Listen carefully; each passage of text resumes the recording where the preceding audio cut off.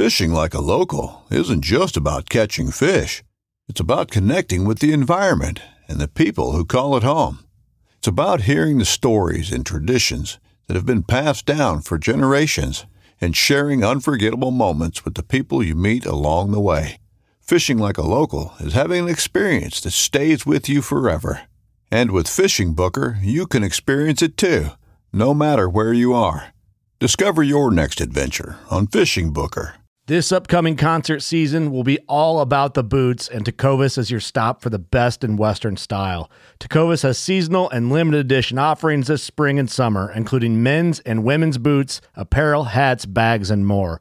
All Tecovas boots are made by hand in a time-honored tradition with timeless styles that are always on trend. And Tecovas has first wear comfort with little to no break-in period. It's hard to find this level of comfort paired with this level of style. Stop by your local Tecovas store, have a complimentary drink or two, that's WCB style, and shop new styles. The smell of fresh leather and friendly staff are at your service. Many stores even have leather custom branding to make your boots truly personalized. And with regular live music and events, there's no in-store experience like it. If you can't make it into a store, just visit tecovas.com. That's TECOVAS.com. They offer free shipping on all boots, as well as free returns and exchanges, and ship right to your door. Go to tecovas.com and find your new favorite pair of boots today.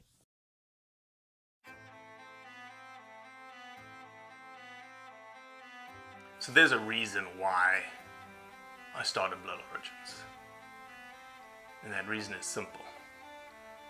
Is that I wanted to convey the truth about hunting.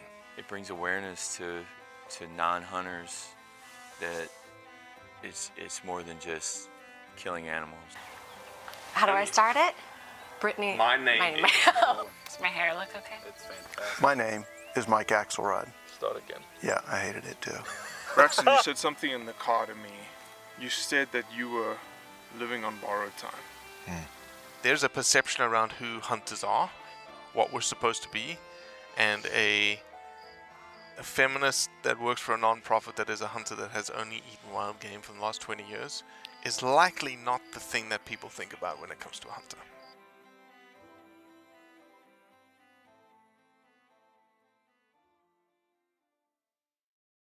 I was going to remark that you look very well put together today. You've got a collared shirt on. Me or Erin? Oh, I don't. You. Honestly, it's 37 degrees outside, and I went outside to do some stuff. And 37F. Yeah. You know, we have an international audience here, so right. They may think they know where the hell I'm at. It doesn't need. I don't think that's a detail that really needs pointed out. But yes, 37 degrees Fahrenheit. All of last week we were in the mid 80s, and I think I got a little acclimatized to 80-degree weather. I went outside to do some stuff, and I had to come back in and put a long sleeve shirt on. So this is not to look sexy for you or anything, Robbie. This is just I got cold. Dang, that hurts my feelings. Well, you know. Erin, Merrill, welcome to the Blood Origins Roundup again. Thank you. I think this is the first time that I've actually been on it with both of you. Yeah, I had to talk Cody out of jumping ship earlier today. That is a horrible lie from someone who this is coming from the type of person that thinks that I need to clarify whether I'm talking about 37 degrees Fahrenheit or 37 degrees Celsius. So take that with a grain of salt. Well, we're happy to have you again, Erin. You are one of the behind-the-scenes people. And Cody, since we typically imbibe in some alcoholic beverages whilst we do roundups, Erin has her own. I went out and actually got alcohol. Do you want to read it, Cody? Does that say cast iron bitch? Yes. Holy crap, Yes, can I order that? It's from a local brewer near my hometown. I don't know. It's Bigelow Brewing. All right. Big shout out to Bigelow Brewing Company. Maybe they can sponsor the podcast, right? Since we're not getting anywhere at Peach Street Distillery at this stage. We have moved forward with Peach Street Distillers. we haven't really gotten anywhere, but the ball is threatening to start rolling because of Really? James. Absolutely. Listener James sent them both a contact form on their website, which he then screenshot, as well as a DM on Instagram. Yeah, it looks like he's trying to. He starts off with he wants to order some, which is a great lead-in, right? Like he sends them a message that says, "I was wondering if it were at all possible for me to get some of your product in Ohio." Great way to lead in. Then he says, "Additionally, I wanted to say that I heard about you guys by listening to a podcast named Blood Origins. This dumbass (parentheses his own words because I did say that) named Cody won't shut up about you guys and how amazing your agave is. You should check out the podcast and maybe send him a bottle for all the free advertising. No matter what, cheers, congratulations on what is being heralded as a great product." So James, huge kudos. Here's to James. Yeah, I need more yeah, James. and not cheers to the rest of you because it only took me like 10 weeks of me saying it would be great if a listener did this. James then messaged to us, says, "Here you go, Cody. I tried their contact form on the website and I went through Instagram. Great episode this week. Don't sell yourselves short. You guys have at least 13 listeners these days. Love the show and all you guys do. Keep that shit up, James." So James is currently my favorite listener just at this moment right here because he went out and that's as far. When I said we've got the ball rolling, that's it. That's just nothing's happened since. They haven't contacted us or anything. But I do again have a glass of Agave Extra or Extra Agave, sorry, from Peach Street Distillers in Palisade, Colorado, and I highly recommend it to everyone. It's my new favorite drink. Well, how about we do a little bit of an incentive here in that I finally got my act together. I still haven't done the Blood Origins Canada shirt. I'll put it on my to-do list right now, actually, because I keep forgetting. BO Canada shirt. But I did order some very new cutout stickers for Blood Origins. Very nice, actually. Both of you have envelopes on the way to both of your addresses full of stickers. And a magnet. I like magnets. Yeah. Yeah, so how about we do this? Those of you that take a screenshot of your contact form being sent to Peach Street Distillers, It's awesome. I'll send you some stickers and a magnet. How about that?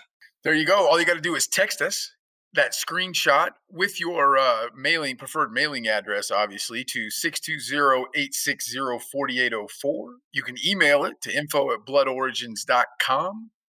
Or if you do it on Instagram, you can DM us over there as well. Just send us your mailing address and a screenshot of you. You could DM them on Instagram as well, right, Robbie?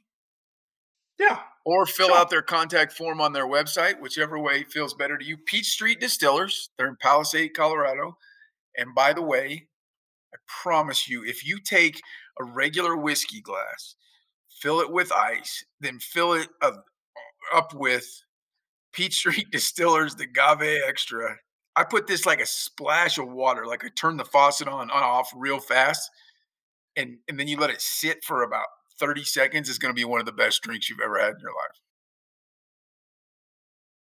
Well, let's get on it, folks. How far away are they from you in Too Colorado? far. Like it's a 4-hour drive. Oh, that's nothing. Oh no, but I got my local liquor store ordering it by the case for me. Yeah.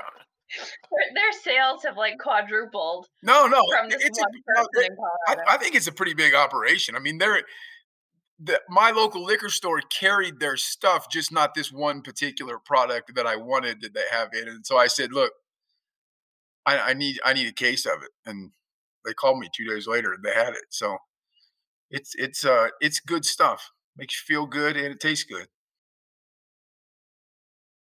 Good stuff. Well, supposedly, we got a lot of text messages this week. We didn't just get Dave texting us twice or 3 times, but what did you say? 19 text messages? Yeah, since the last roundup, we've had 19 text messages, which some people are going like, "Oh, that's not very many text messages in a week." But we need to admit that like 3 or 4 is usually a big week for us. So 19, 19 is running it through the roof for us. Um, let me. I had Let's go. one of them I really wanted to read here from from a person that didn't put their name. Damn it. I always like to say their name. Text me your name if you listen to this and don't hear it. He's the one that responded to that he's been using the Merlin app last week. And then he sent me a picture of his cats sitting on his desk because we talked about feral cat hunting season in the last roundup. And his text says, "I like kitties. They are soft and furry and kill things. These are my indoor only kitties." So he keeps his cats indoors. "I believe pet ownership and gun ownership need to be done responsibly and very hard to enforce either one of them." I really thought that was a good text, right? Like we wouldn't be arguing about a lot of things if more people just did those things right. Right? We wouldn't be talking about needing more laws of things if people wouldn't continue to abuse the privileges that we have in this country. Erin, you're a cat person or a dog person? I am a dog person. Hmm. Yeah. I grew up with cats, but they were barn cats. So weren't necessarily feral because they stayed around, we fed them, but They did not still hurt us. contributed to the global biodiversity decline. Yes. Yes, they did. They kept the mice and not so many birds. A lot of mice. Gotcha. That's why I have dogs. Mm-hmm. That is, Wow, what's the next cats one? are evil. Like I Yeah. genuinely think cats. I've never had a cat around that I didn't feel like was not plotting to kill me at any Judging you. giving second. Yeah, exactly. I don't need that in a pet. The next text again is from another no name. Quick reminder: if you're listening, just drop your name in the text because while we get your phone number. He jumps in on the gun control discussion. The main part that I'll read is, "So like Cody said." Um, Cody didn't quite say it quite like this, but see, but he's what so like Cody said, "They're shit at enforcing what's already on the books, and no new laws will help." That's not. That's a slightly hyperbolic paraphrasing. It's not exactly how I said it, but he's stepping in there, and then he comes back to when Doug Duran on last week's roundup mentioned the kind of lack of a hands-on education approach. And this person, hunter education, gun safety education approach. This person was a hunter education instructor in Oregon for 7 or 8 years, and he said we rarely failed a student in face-to-face, but gives the example of when they held a field day testing for students who had taken the course online. The last one, they failed 12 out of 72. It's a long text, and I really appreciate it, but I'm going to summarize as, even the kids that were taking the online course and kind of just clicking buttons to get through their hunter education and gun safety weren't engaged enough. Kudos to them for failing them on the safe handling of firearms in their courses. So that was his input on that. Yeah. So I'm a hunter safety instructor here in Maine, and we have like the plastic dummy, right, guns that people have to go through, and it's basically just your pump action, your lever action, and they don't necessarily get tested on anything other than the parts of it, and then it's just sort of like pretending to load and unload. But if it's not your normal weapon or going to be a normal weapon for you, there's not a whole lot of emphasis put on it. Yeah, and it would be tough. Like, how does someone who wants to hunt, who doesn't have a gun yet, Like, how would they pass that if they've never done it? This is where they're just started. So, are you making them go through something else before they get to that? It gets very tricky. Yep. In my opinion. Okay, Cody, next one. Okay, so now we're going to jump on Dave. Dave from Wisconsin, who I don't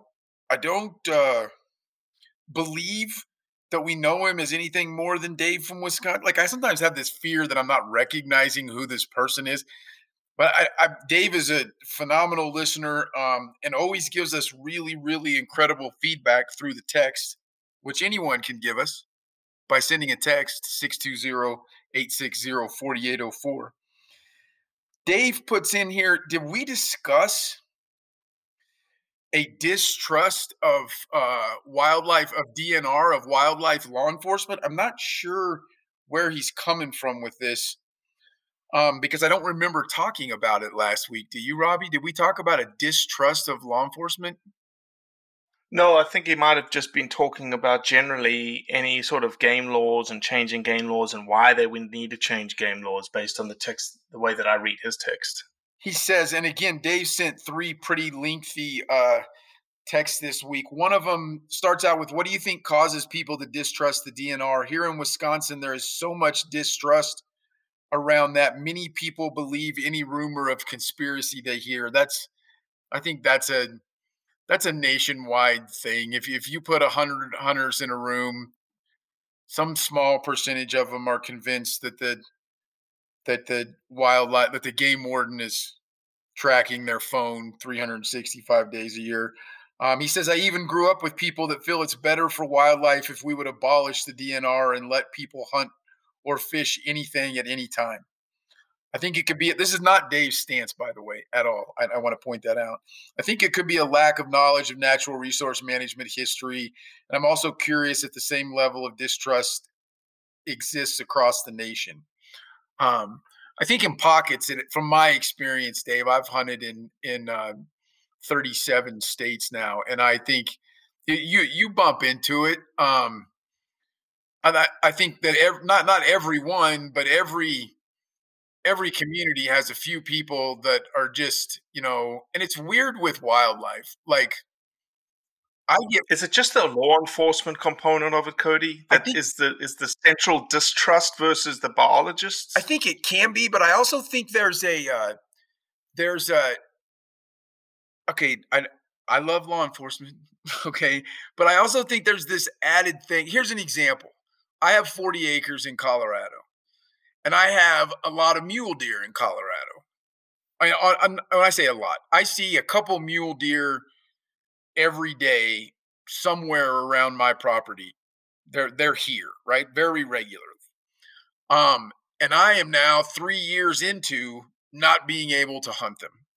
I think there's an aggravation that comes out of that I know I have enough, and I'm not really giving excuses, and I'm not frustrated at all with game wardens or DNR people, but I think there's this added thing of telling me what I can do on my land that sometimes with me makes me bitch out loud. Sometimes with some people makes them actually angry and upset with those folks. Does that make sense? As opposed to normal law enforcement, you usually have to create a human victim before they kind of get involved, right? They don't really come to your house and get mad at you at speeding on your driveway. And so I think there's something in there that probably makes it inherently more than just regular law enforcement, that there's some folks that think that people who are telling them what they can and can't do with wildlife in their neck of the woods upsets them. Well, it's a classic syndrome. You just painted it. That you know better than the biologist because you see it every day. Like, I see those turkeys every day. I see these deer every day. I know better. Yeah, I think there's a spectrum, and I think what you said just falls on the spectrum. And then there's other people like me that I don't think I know better. I just want to hunt a mule deer on my own ground, right? And I don't go and do it because I'm following what the biologists and the rules of the land say, but I want to.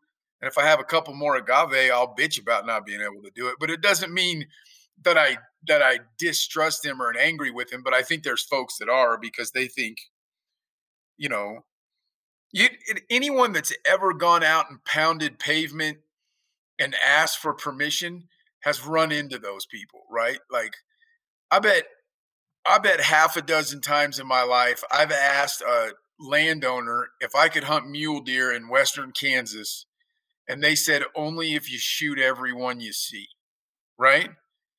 And I'm not. That's because they tear up fence and they make problems for them and they eat their wheat, right? And I'm not saying that person distrusts the DNR. I just think there's a different level of victimization, and some people approach it differently. I don't know.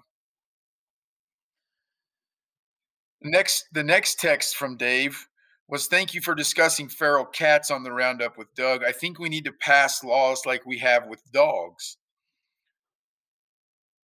And he even says that he has a local animal rescue that promotes adopting feral cats to serve as your outdoor cats, which obviously just No, we have that here too. One of the local animal shelters. just How does that change things? It's basically, I don't know, taking a cat off the street and putting it into a barn.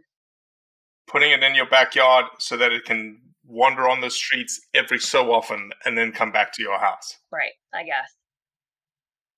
I know. I will say on this text, I don't know, I'm about halfway embarrassed that it never crossed my mind to make the argument, why don't we have I'm using air quotes, a leash law for cats? Why do we have a leash law for dogs but not for cats? Is it just because dogs have more of an ability to harm Humans. larger critters than humans? Yeah, totally. Absolutely. And if a cat was triple the size of what it is, we would certainly have leash laws. Next, one more from Dave. Running. Dave was on. Oh, Dave was on power. Dave got fired from his job because all he did was text us all week. Dave basically kind of so then he goes on to gun control, because we did hit on that with Doug Duran. He says he likes Doug's idea about the possibility of a license. However, I don't think those for more gun control would actually agree to that, because the mentality seems to be only add new laws and not necessarily make more effective laws. He kind of just echoes what we said. That's a gray area. I just got while we're recording this on Wednesday, another mass shooting in Tulsa moments ago, or sometime today.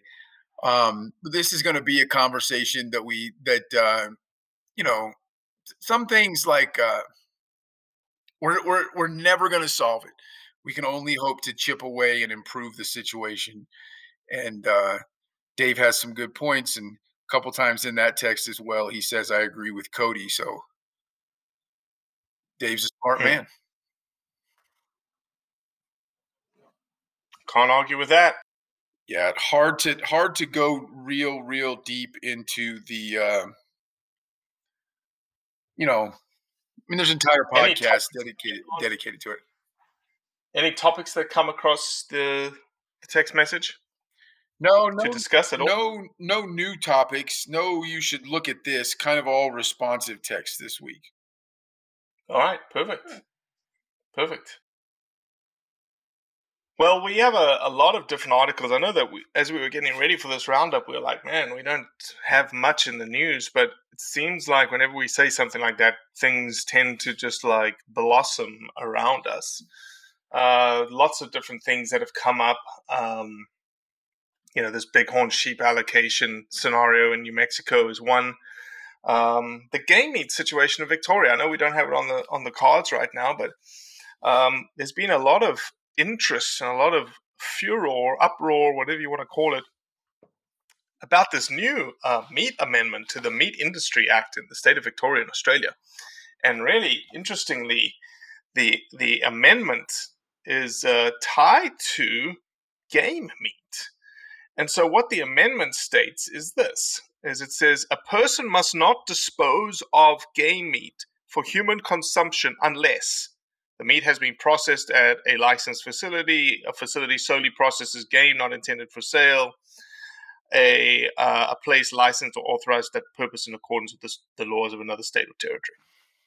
So the big uproar here is can't really gift your game meat any longer. You can't give your game meat away. Here's the kicker. The Australian Deer Association has just released an article, and I want to get these guys on the podcast, that states, the headline of the article is this: recent changes, open parenthetics, or lack of, to the Agricultural Legislation Amendment Bill of 2022. I.e., guys, it's been like that pretty much from the beginning. So I'm just like, what the hell is going on? What's the science behind those decisions? Or logic? I shouldn't have said science. What's the logic behind those decisions? My gut says it's a food control measure for someone that has small beef, cattle, pig, goat, sheep, whatever operation, and they want to slaughter their own animals, package the meat, and sell the meat, and making sure that it's sanitary enough for human consumption. To me, that's the genesis of it.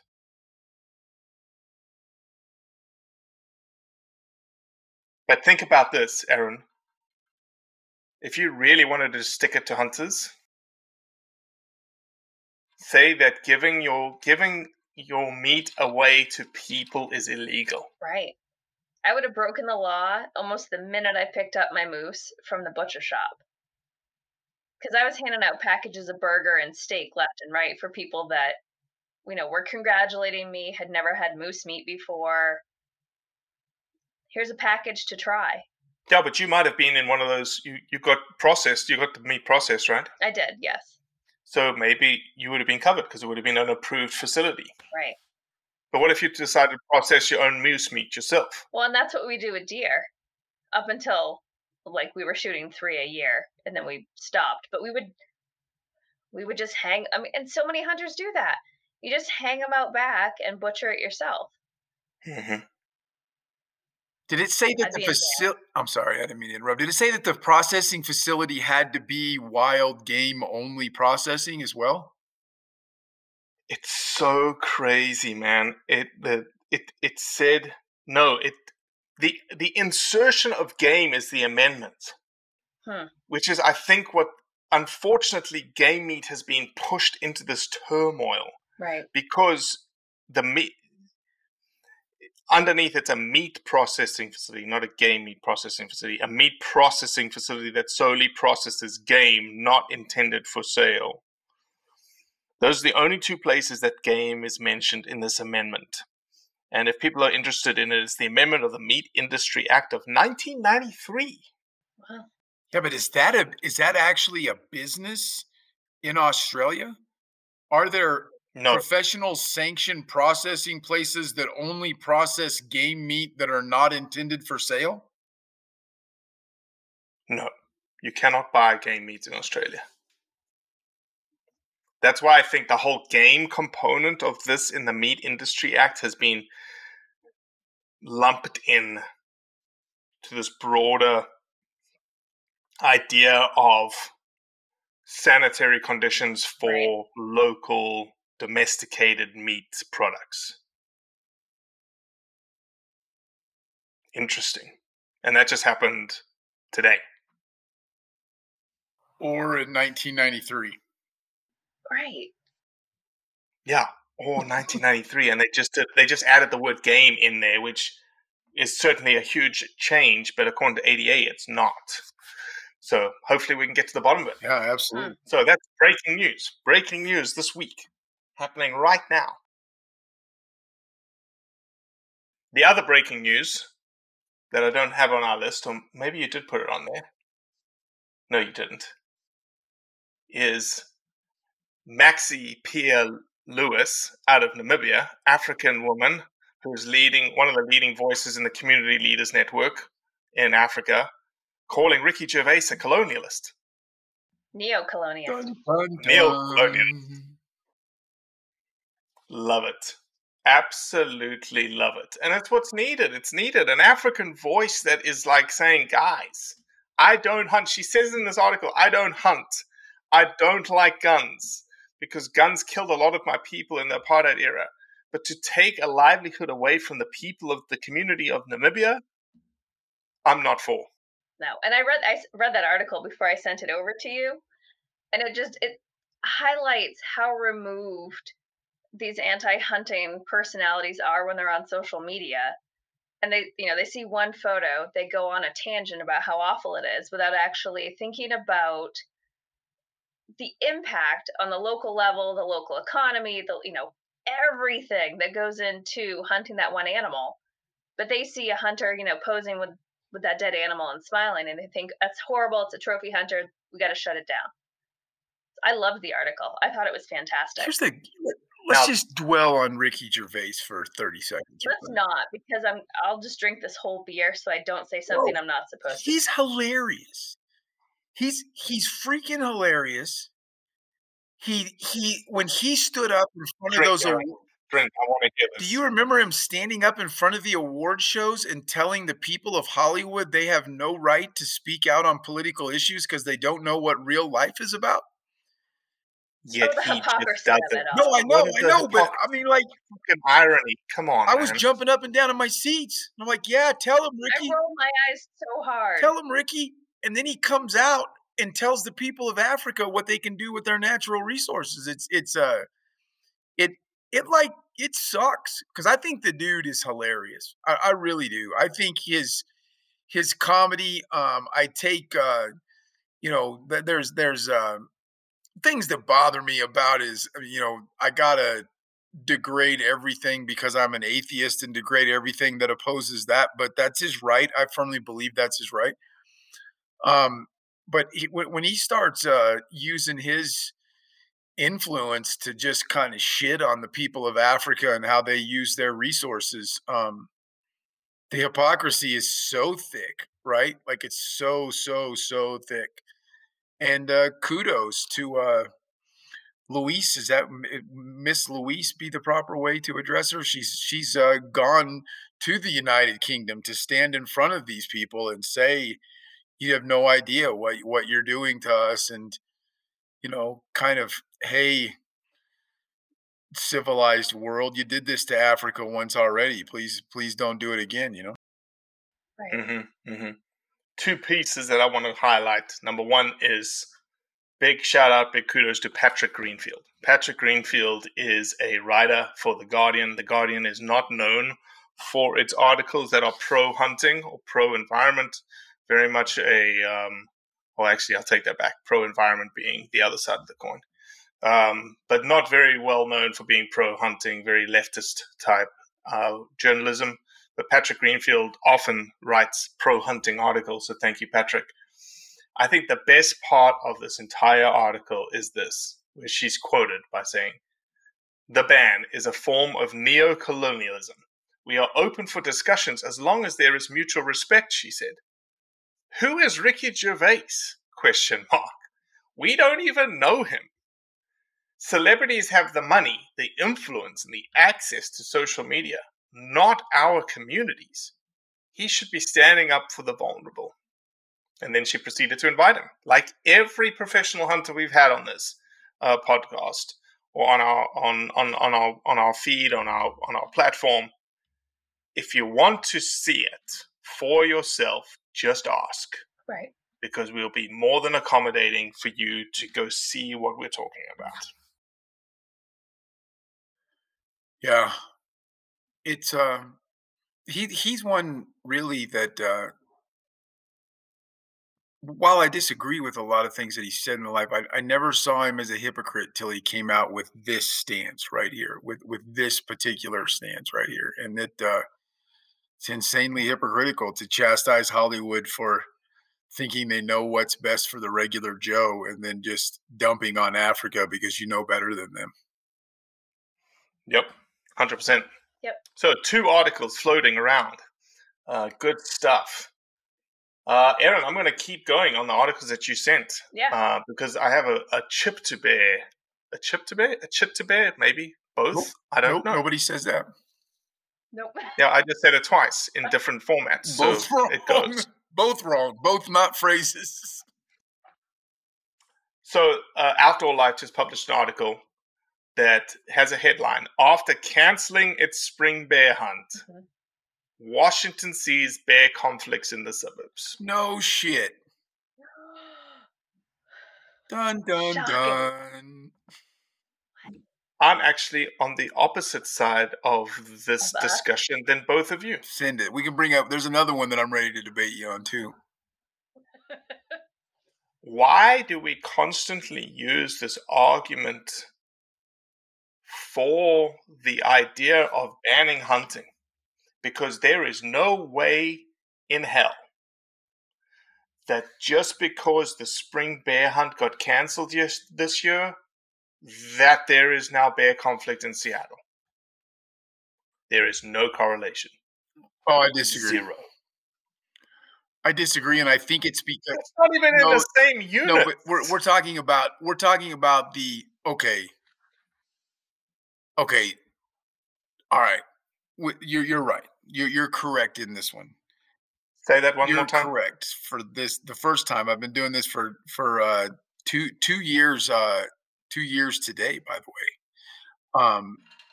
June. Ooh, I didn't know that was your anniversary. June 1, right? June 1. And I for the first time, you're right, but I think, okay, so back out of this exact example of Seattle neighborhood, but I think sometimes scientists, what's the word I'm looking for that makes where an animal, I've lost this word, and so I'm going to sound like a dumbass that doesn't know what he's talking about because I can't remember the word that I'm looking for. But when animals become less afraid of humans, there's a specific word that I'm looking for. Dehabitualization is exactly the word that I was looking for, and I couldn't remember it. Which is a thing that is hard to quantify, which is a thing that is hard to put numbers on, which is a thing that when you say they stopped mountain lion hunting in California, so there's more attacks, there's more conflict. It's very hard. Over time, I can agree with that statement. It's very hard, though, to give a number, right? It's very hard, though. I cannot agree with that being a switch. How long does it take?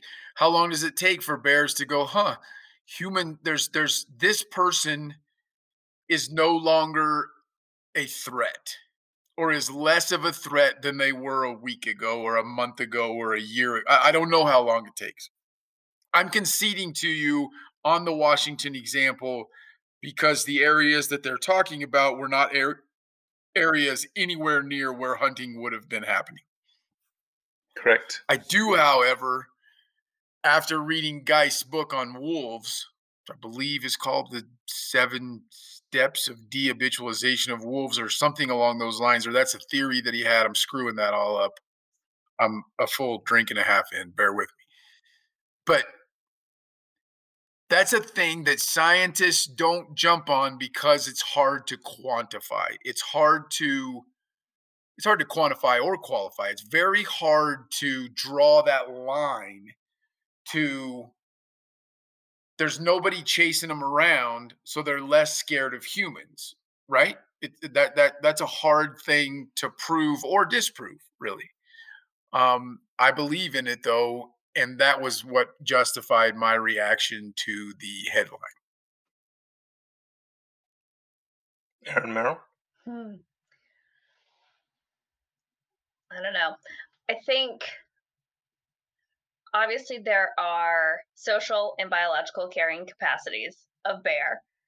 And even though it's not in the same area, it's at least getting people to realize that there are still issues. There are still, it's not an apples to apples, but bears are still an issue. There's still interactions with humans that are causing problems. And so, yes, it's not in the same area, but as spring seasons or more bear hunting gets restricted, you're going to have more and more of these incidences across the state. So I'm all for bringing more and more media attention to the conflicts, just so people realize that at the end of the day, we do need to hunt them in order to make sure that they're at an acceptable social carrying capacity for the general public and for hunters. Totally agree. Totally agree with that statement. My issue with this article was conflating the lack of a spring bear season with this increase in human wildlife conflict. There is no correlation. There's no way in hell that they are causation related. However, to Cody's point, and more to your point, Erin, there is this need. I'll get to you. Don't worry, Cast Cody. iron. Bitch. More to Erin's point. That's her nickname from now No, on. that's not. I'm never going to call her that. That's the beer she's drinking. Oh, okay. Sure. That was just okay. Yeah, slip of the Freudian slip, right? Not the first time I've been called a bitch. I do agree that it should more have pointed to the fact that there is a prolific bear population in Washington State, Right. and that human wildlife conflict is starting to occur in areas that it never was occurring in the past, just like New Jersey. Now, to your point, Cody, from a quantification and qualification perspective, I think you can quantify that sort of tipping point. Well, not the tipping point itself, but through a trend analysis over time, you can show both interactions increasing and conflict increasing. Now, what on that line determines whether or not you've got like a problem or not, that's going to be highly subjective. You also find a lot of folks that when you try to use habitualization as an argument, people can very quickly kind of try to come up with other factors. Well, it wasn't that there's not a hunting season, it's that people are hiking more because of COVID, right? And that's what and some of those are probably true actually, but that's what I mean by it's a point that's hard to nail down. It's a point that's hard to do a study that's not going to get contradicted on in it. Mm-hmm. And let me correct myself. I should have said habitualization. I said dehabitualization. Right. The dehabitualization would be caused by, in my mind, someone cranking off around at them every once in a while. When they see a human, they, Correct. that their neighbor drops to the ground. Someone, a woman, and here's an argument for you. I think every once in a while that Yellowstone Park ought to be shut down for a week and somebody walk in there and crank off a couple of rounds at the buffalo, right? At a young... Excuse me, a bison just killed a woman. Right. God, here we go. Here we go. Yes, I've had too much to drink and I called it a buffalo. But yes, a bison. Did she die? I didn't know she died. She definitely got gored. She died. And oh, I'm sober enough to refuse to speak ill of the dead person. Here's the thing that I don't understand. Here's what I'll put it in context, because this idea that you can get out in national parks in the United States is completely foreign to me, completely foreign to someone coming from South Africa, because you are not allowed out of your vehicles in national parks in South Africa, only in designated spots. Every year, there is a lion and rhino park that is 45 minutes away from Johannesburg. It's a great tourist destination. You all should go when you go. You'll see lions up close. You'll see lions feeding up close. See rhino, everything. Every year, one person dies because they decide to get out of their vehicle in the lion enclosure to get up close and personal with a lion because they think it's cuddly and they want to get a closer picture. Right. They're taking a selfie and then they wonder, oh, shoot, I should have stayed in the car. Yeah, that's what goes through your mind as the horn. Well, I know. Yeah, no, I agree with you. I just contend that if every 16 weeks the park rangers went out there and, I wouldn't even argue that you had to harvest a bison. Just crank off a few shots at them. you would literally prove habitualization. They would stay. They would keep their distance more often. It's not. I'm not claiming some 100% cure, but they would keep their distance more often. If once in a while, when they saw a human, they were scared by something. It's perfectly healthy for them. It's perfectly healthy for wild animals to be scared of predators and other things. They are already scared of things. To me, that's the proof. Yellowstone National Park is the proof of dehabitualization because by far there's more deadly animal conflict there, I believe, than anywhere else in the United States because those animals are never, literally never, under a threat from human beings within the park. And so to me, it's kind of a it's a petri dish of proof to the dehabitualization theory. But even if you did that and got them to a point where they're afraid of humans getting out of cars, don't you think there's still going to be people that are running after them to try to get a photo?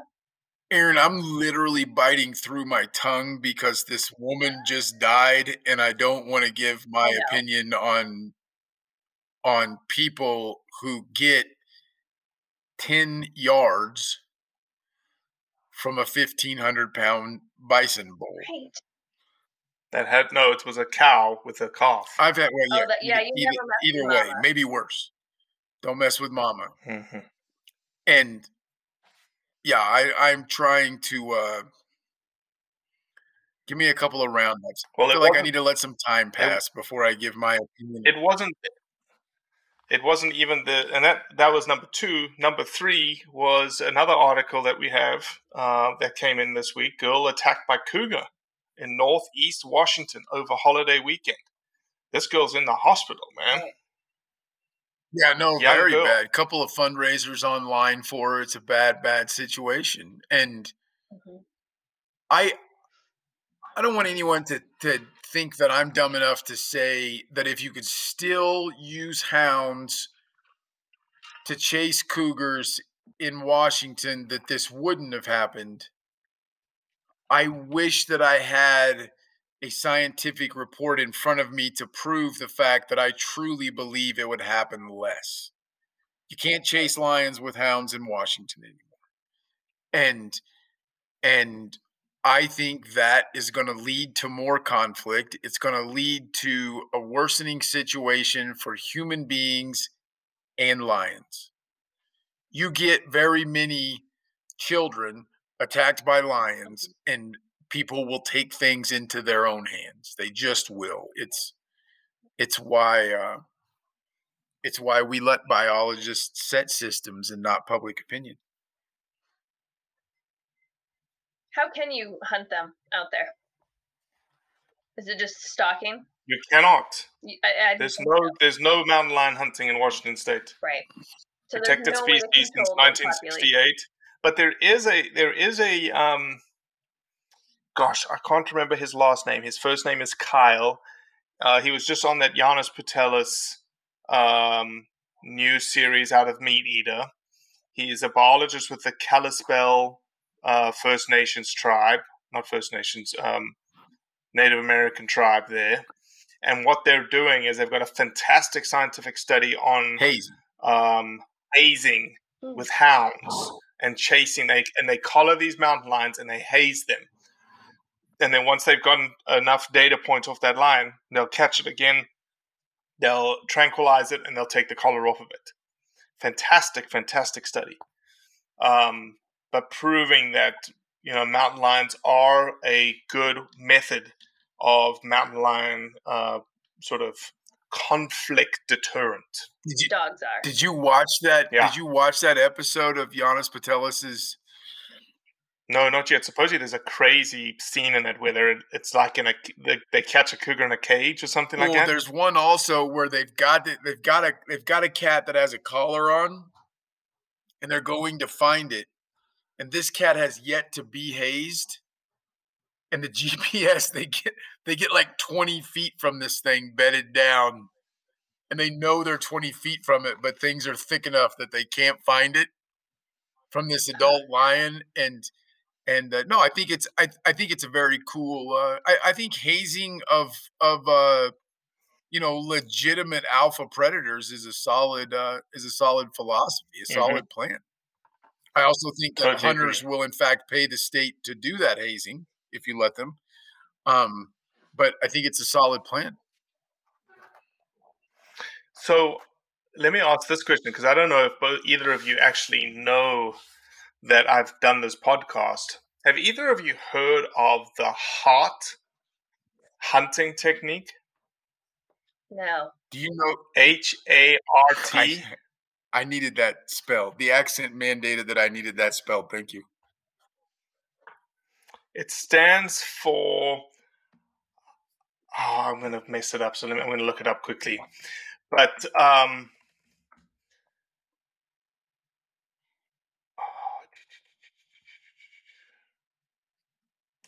going to mess it up. But heart hunting, really, what this guy does is he has designed a gun that fires a blank that has a camera attached to the scope. And the reason he did it was that he wants the adrenaline of hunting. He wants that adrenaline pump and dump when the trigger is pulled. You can smell the cordite because it's a blank. You can hear the gun go off. The animal reacts to the gun going off, but you actually never shoot the animal. Nope. And I said to him, I said, "Are you serious?" And he goes, "Yes." You'll have to listen to the podcast when we drop it. It's a phenomenal conversation because he has it all laid out, right? All the questions that you have right now, I asked him. And at the end of the day, he said, it's not a replacement of, it's an addition to.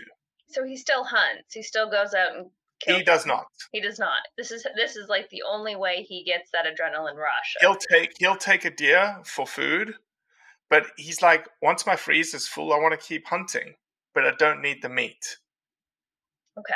So he's still hunts. And so the way that he explains it, like Cody knows Africa, right? When you go to Africa, you hunt one or two species, but then there's lots of other species on offer.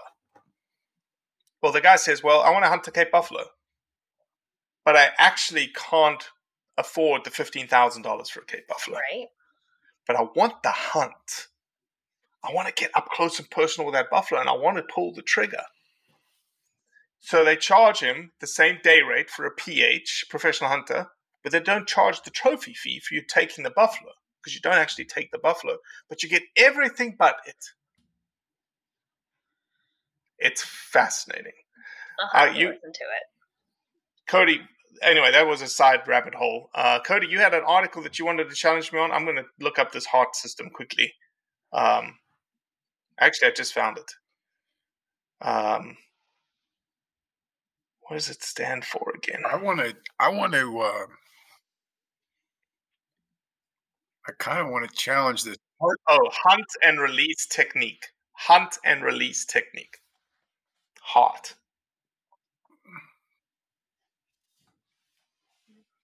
As he says, it's not for everyone. He doesn't want it to be for everyone. Right. It's an in addition to. It's like, you want a bow hunt? Okay, add it to your repertoire. This is just an addition. You want to shoot 25 deer, but you really don't want to deal with 23 deer, cleaning them? Use the heart technique. Shoot 23 deer, 25 deer. It'll feel like you're shooting 25 deer. No. Cody's like, no, it won't. No. I don't want to in any way insult this gentleman, and by all means, seems like I don't have any reason that he shouldn't be doing it, but I don't want to do that. That's okay. And you'll hear him say, I spend a lot of time in the woods just looking at things. And I don't need to fake I don't want to do this. I don't want to go into why I don't want to do this. I just don't want to do this. Anyway, listen to the podcast when it drops and we can discuss the Ontario feral pig situation. Oh, okay. So let's talk about that. Ontario, we're going to drop a podcast this week. No, actually, it won't be this week. It'll be next week. Ontario Federation for Anglers and Hunters. I kept messing it up. OFAH. She kept saying OFH, which I was like, why didn't you tell me I can say OFH? But it's OFAH. Maybe it's the Canadian accent that gets rid of the A. Right. A. Anyway, so OFAH came out and with a very controversial statement that got a lot of pushback, a lot of blowback, which was a pro-hunting organization was telling its members and the public that they are against the hunting or the regulations to hunt feral pigs in Ontario, Canada. And when I got on the podcast with this individual, I was very much like, what the hell? Right. You should have the opportunity to hunt, because I had a preconceived notion of what the situation was like, because I live in Mississippi. I have a feral pig invasive species problem. We're never going to get rid of them. I bet you if you asked 100 people that weren't making money, this is a very important point, that weren't making money from hunting pigs, that they would say we would get rid of them tomorrow if we could. Yeah. And this is what their argument is that we're at the cusp. We don't have a problem right now. We have very, very, very few pigs. The pigs that we have are escapees from farms. And we do not want to put the incentive out there for someone to say, I can make some money here. Even, I know what Cody's going to say, even if they put a law on the books that says you cannot transport pigs into the state of Ontario, people are going to do it. They're going to release pigs. And once they are released, right, we all know what happens. They're going to explode to a point where they are not controllable anymore. And it's not an eradication situation, but rather a control situation that will harm native wildlife on the landscape. Right. Erin, your position. I would think they could look Cody, at some place like Mississippi and just see what the next 5 years could potentially be, and would want to wipe out all of them. Like, don't let it get to the point where there's no going back, that you're never going to get rid of these things. They do want to do that, but they just don't want to let public citizens do it. They're letting the government attempt to do that, but they don't want to let public citizens participate. Because they understand that... Because they assume... 90%... Yes, they are assuming, but we all know that it's true, so it can't be that big of an assumption that 90% of the humans out there are going to abide by the law and are going to be ethical and do the right thing. One or two bad apples are going to go, I can make some money here. Right. I can make a business here. I'm going to bring pigs in, even though it's illegal. The difference in that argument is I'm not prepared to tax the 90% and then take away their ability to participate for the sake of the 10. And you're right. You're right. And the twice in the freaking Roundup. Yes. Right, but you're also wrong on this one. That you're right from a scientist standpoint. You're right from the doctor side. You're wrong from the ethical side. That if why would you? And it costs money. It costs money. It costs a lot of money. I guarantee you that not really on a small pig population. It's not a lot. Oh, you're crazy. You're crazy. You're if you have one person that spends if you have one person that spends half their year, there's a $30,000 salary involved. And it's not. It's more than one person. There's probably been helicopters involved. Nobody really knows. Nobody really ever takes into consideration, $1,000 an hour at an absolute minimum to operate a helicopter. It costs money. And when you have people who are make a law that says you can't bring pigs in, 100% someone will violate that law. Right. Make another law that says this is an invasive species that we are not going to allow the commercial hunting of. Yes. That's much easier to enforce. To shut down a guide that has to market, that has to put the word out that he has pigs, and to make that illegal, that's a much easier thing. Actively encourage the hunting population by making it 365 days a year. Let's wipe them out, but let's use the people. Let's give the people the access to it and the ability to do it. And this is, to me, it's a no-brainer, because you don't want them. We're not talking about controlling and managing a population. We're actually talking about eliminating a population. Right. Cut them loose, and then take all that time that was focused on all that tax dollar time that was focused on solving this pig problem, and enforce the laws that deny people the ability, rightfully so, to bring an invasive species in or to commercialize the hunting of that invasive species. Not only do I think you'll solve it faster or better, I don't know that solve is the correct word, because I'm not sure that pigs are a thing you ever actually solve, but you will make the situation better, faster, and cheaper. Right then and there. 2 points. 2 points. Number one, in most situations, you are correct from a solving perspective. However, Ontario has the ability to solve, just like the state of New York, that has actually eradicated pigs. And the reason they eradicated pigs was they stopped the hunting of pigs in the state of New York.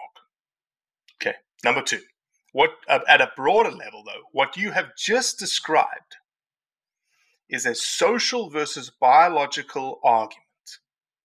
Social, taxpayer, government, people involved hunting versus the biology of that species. And in this instance, my opinion is that biology trumps social. I don't know. I feel like in a couple of years it would explode to the point where they would go way beyond biological carrying capacity, and it's just going to be 100%. That's what I'm saying. The biology trumps, i.e., no hunting. Get rid of it now. Yes, I'm all for doing that. Get rid of all the pigs.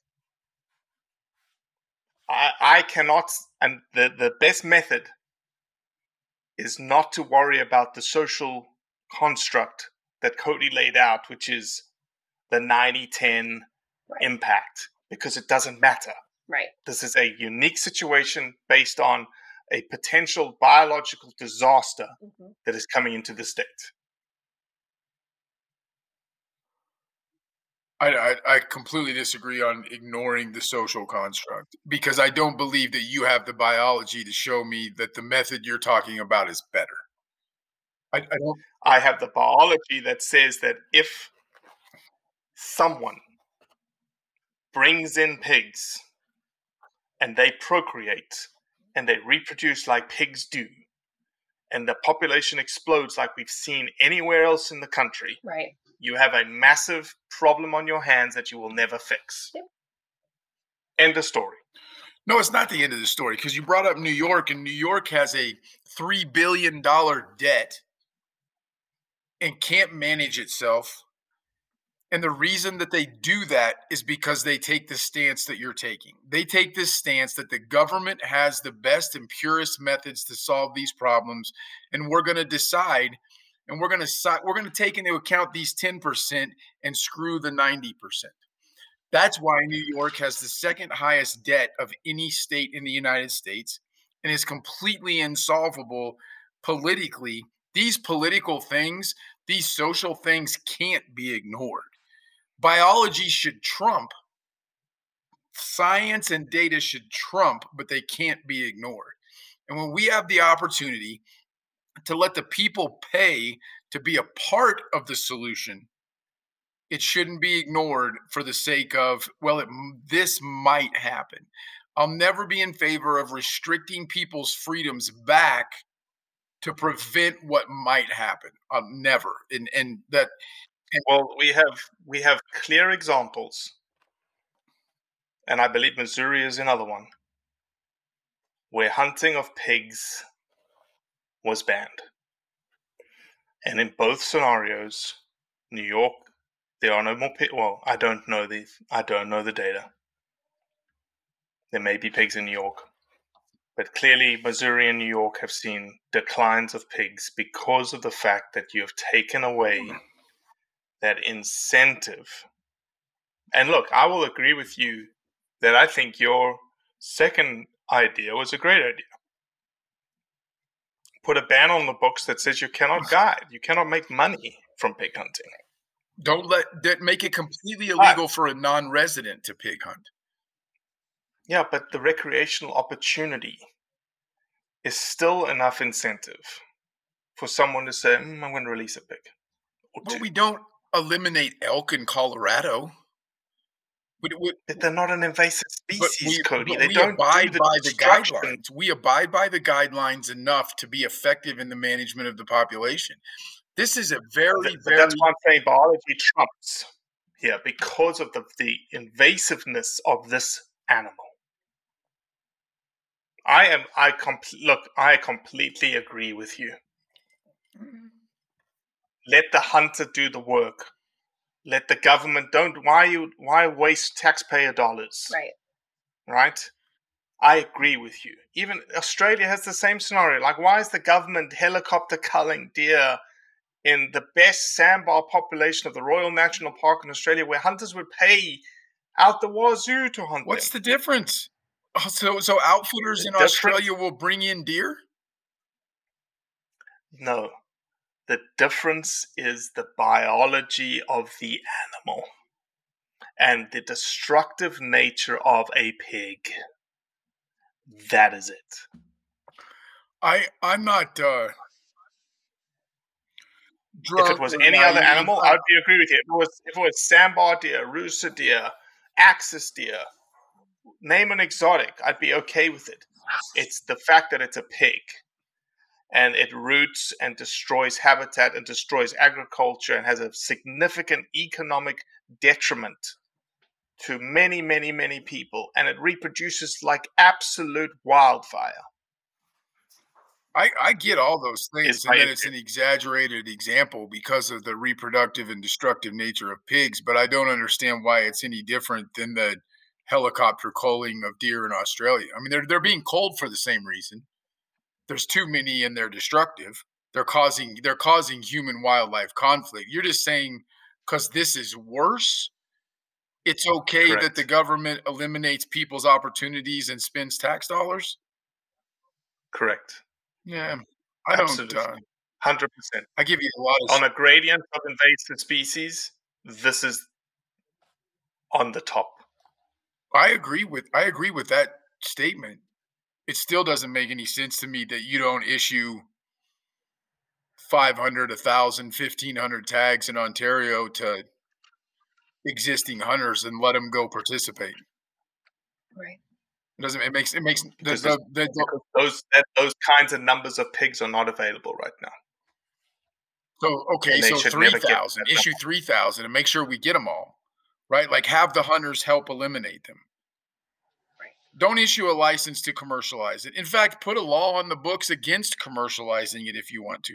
Prosecute people very heavily that haul them in. I get you won't stop it. I don't believe that laws solve everything.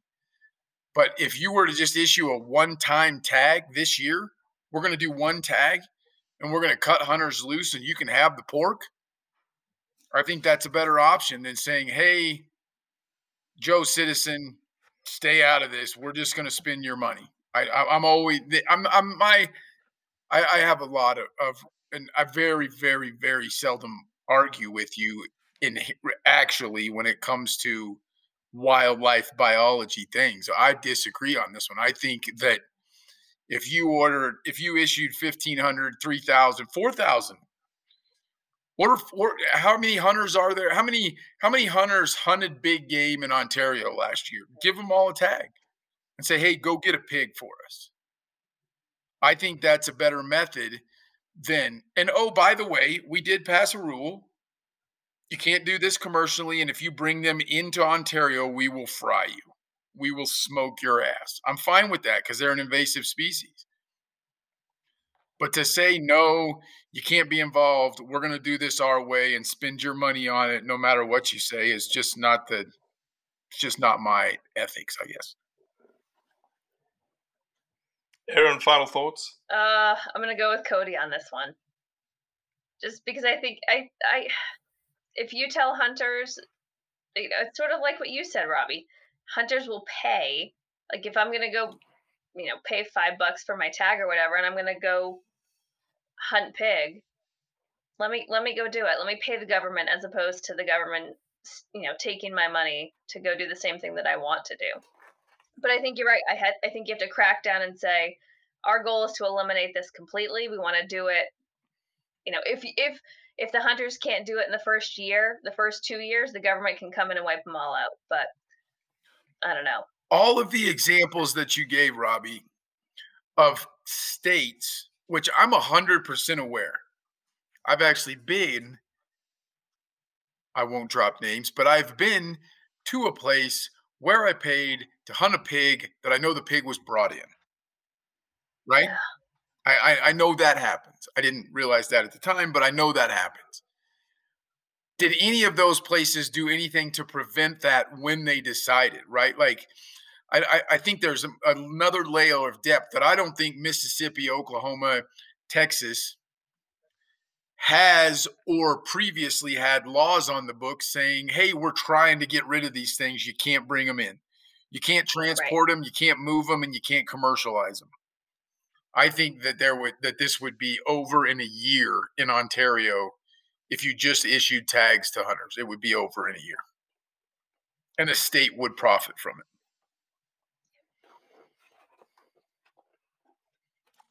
I guess my position will be that in 5 years' time, there is a exploded feral pig population in the state of Ontario. The question will be, what if? Yep. And you won't know the answer to that question. And these guys have decided that this is their stance on making sure that they are not in that position in 5 years' time. Right. There's also the possibility that in 5 years' time, the state of Ontario has spent $6 million of taxpayer money and they still have a pig problem. That's a possibility as well. While all of the people that were willing to help and in fact pay to help have stayed on the sidelines and not participated. Yep. Agree.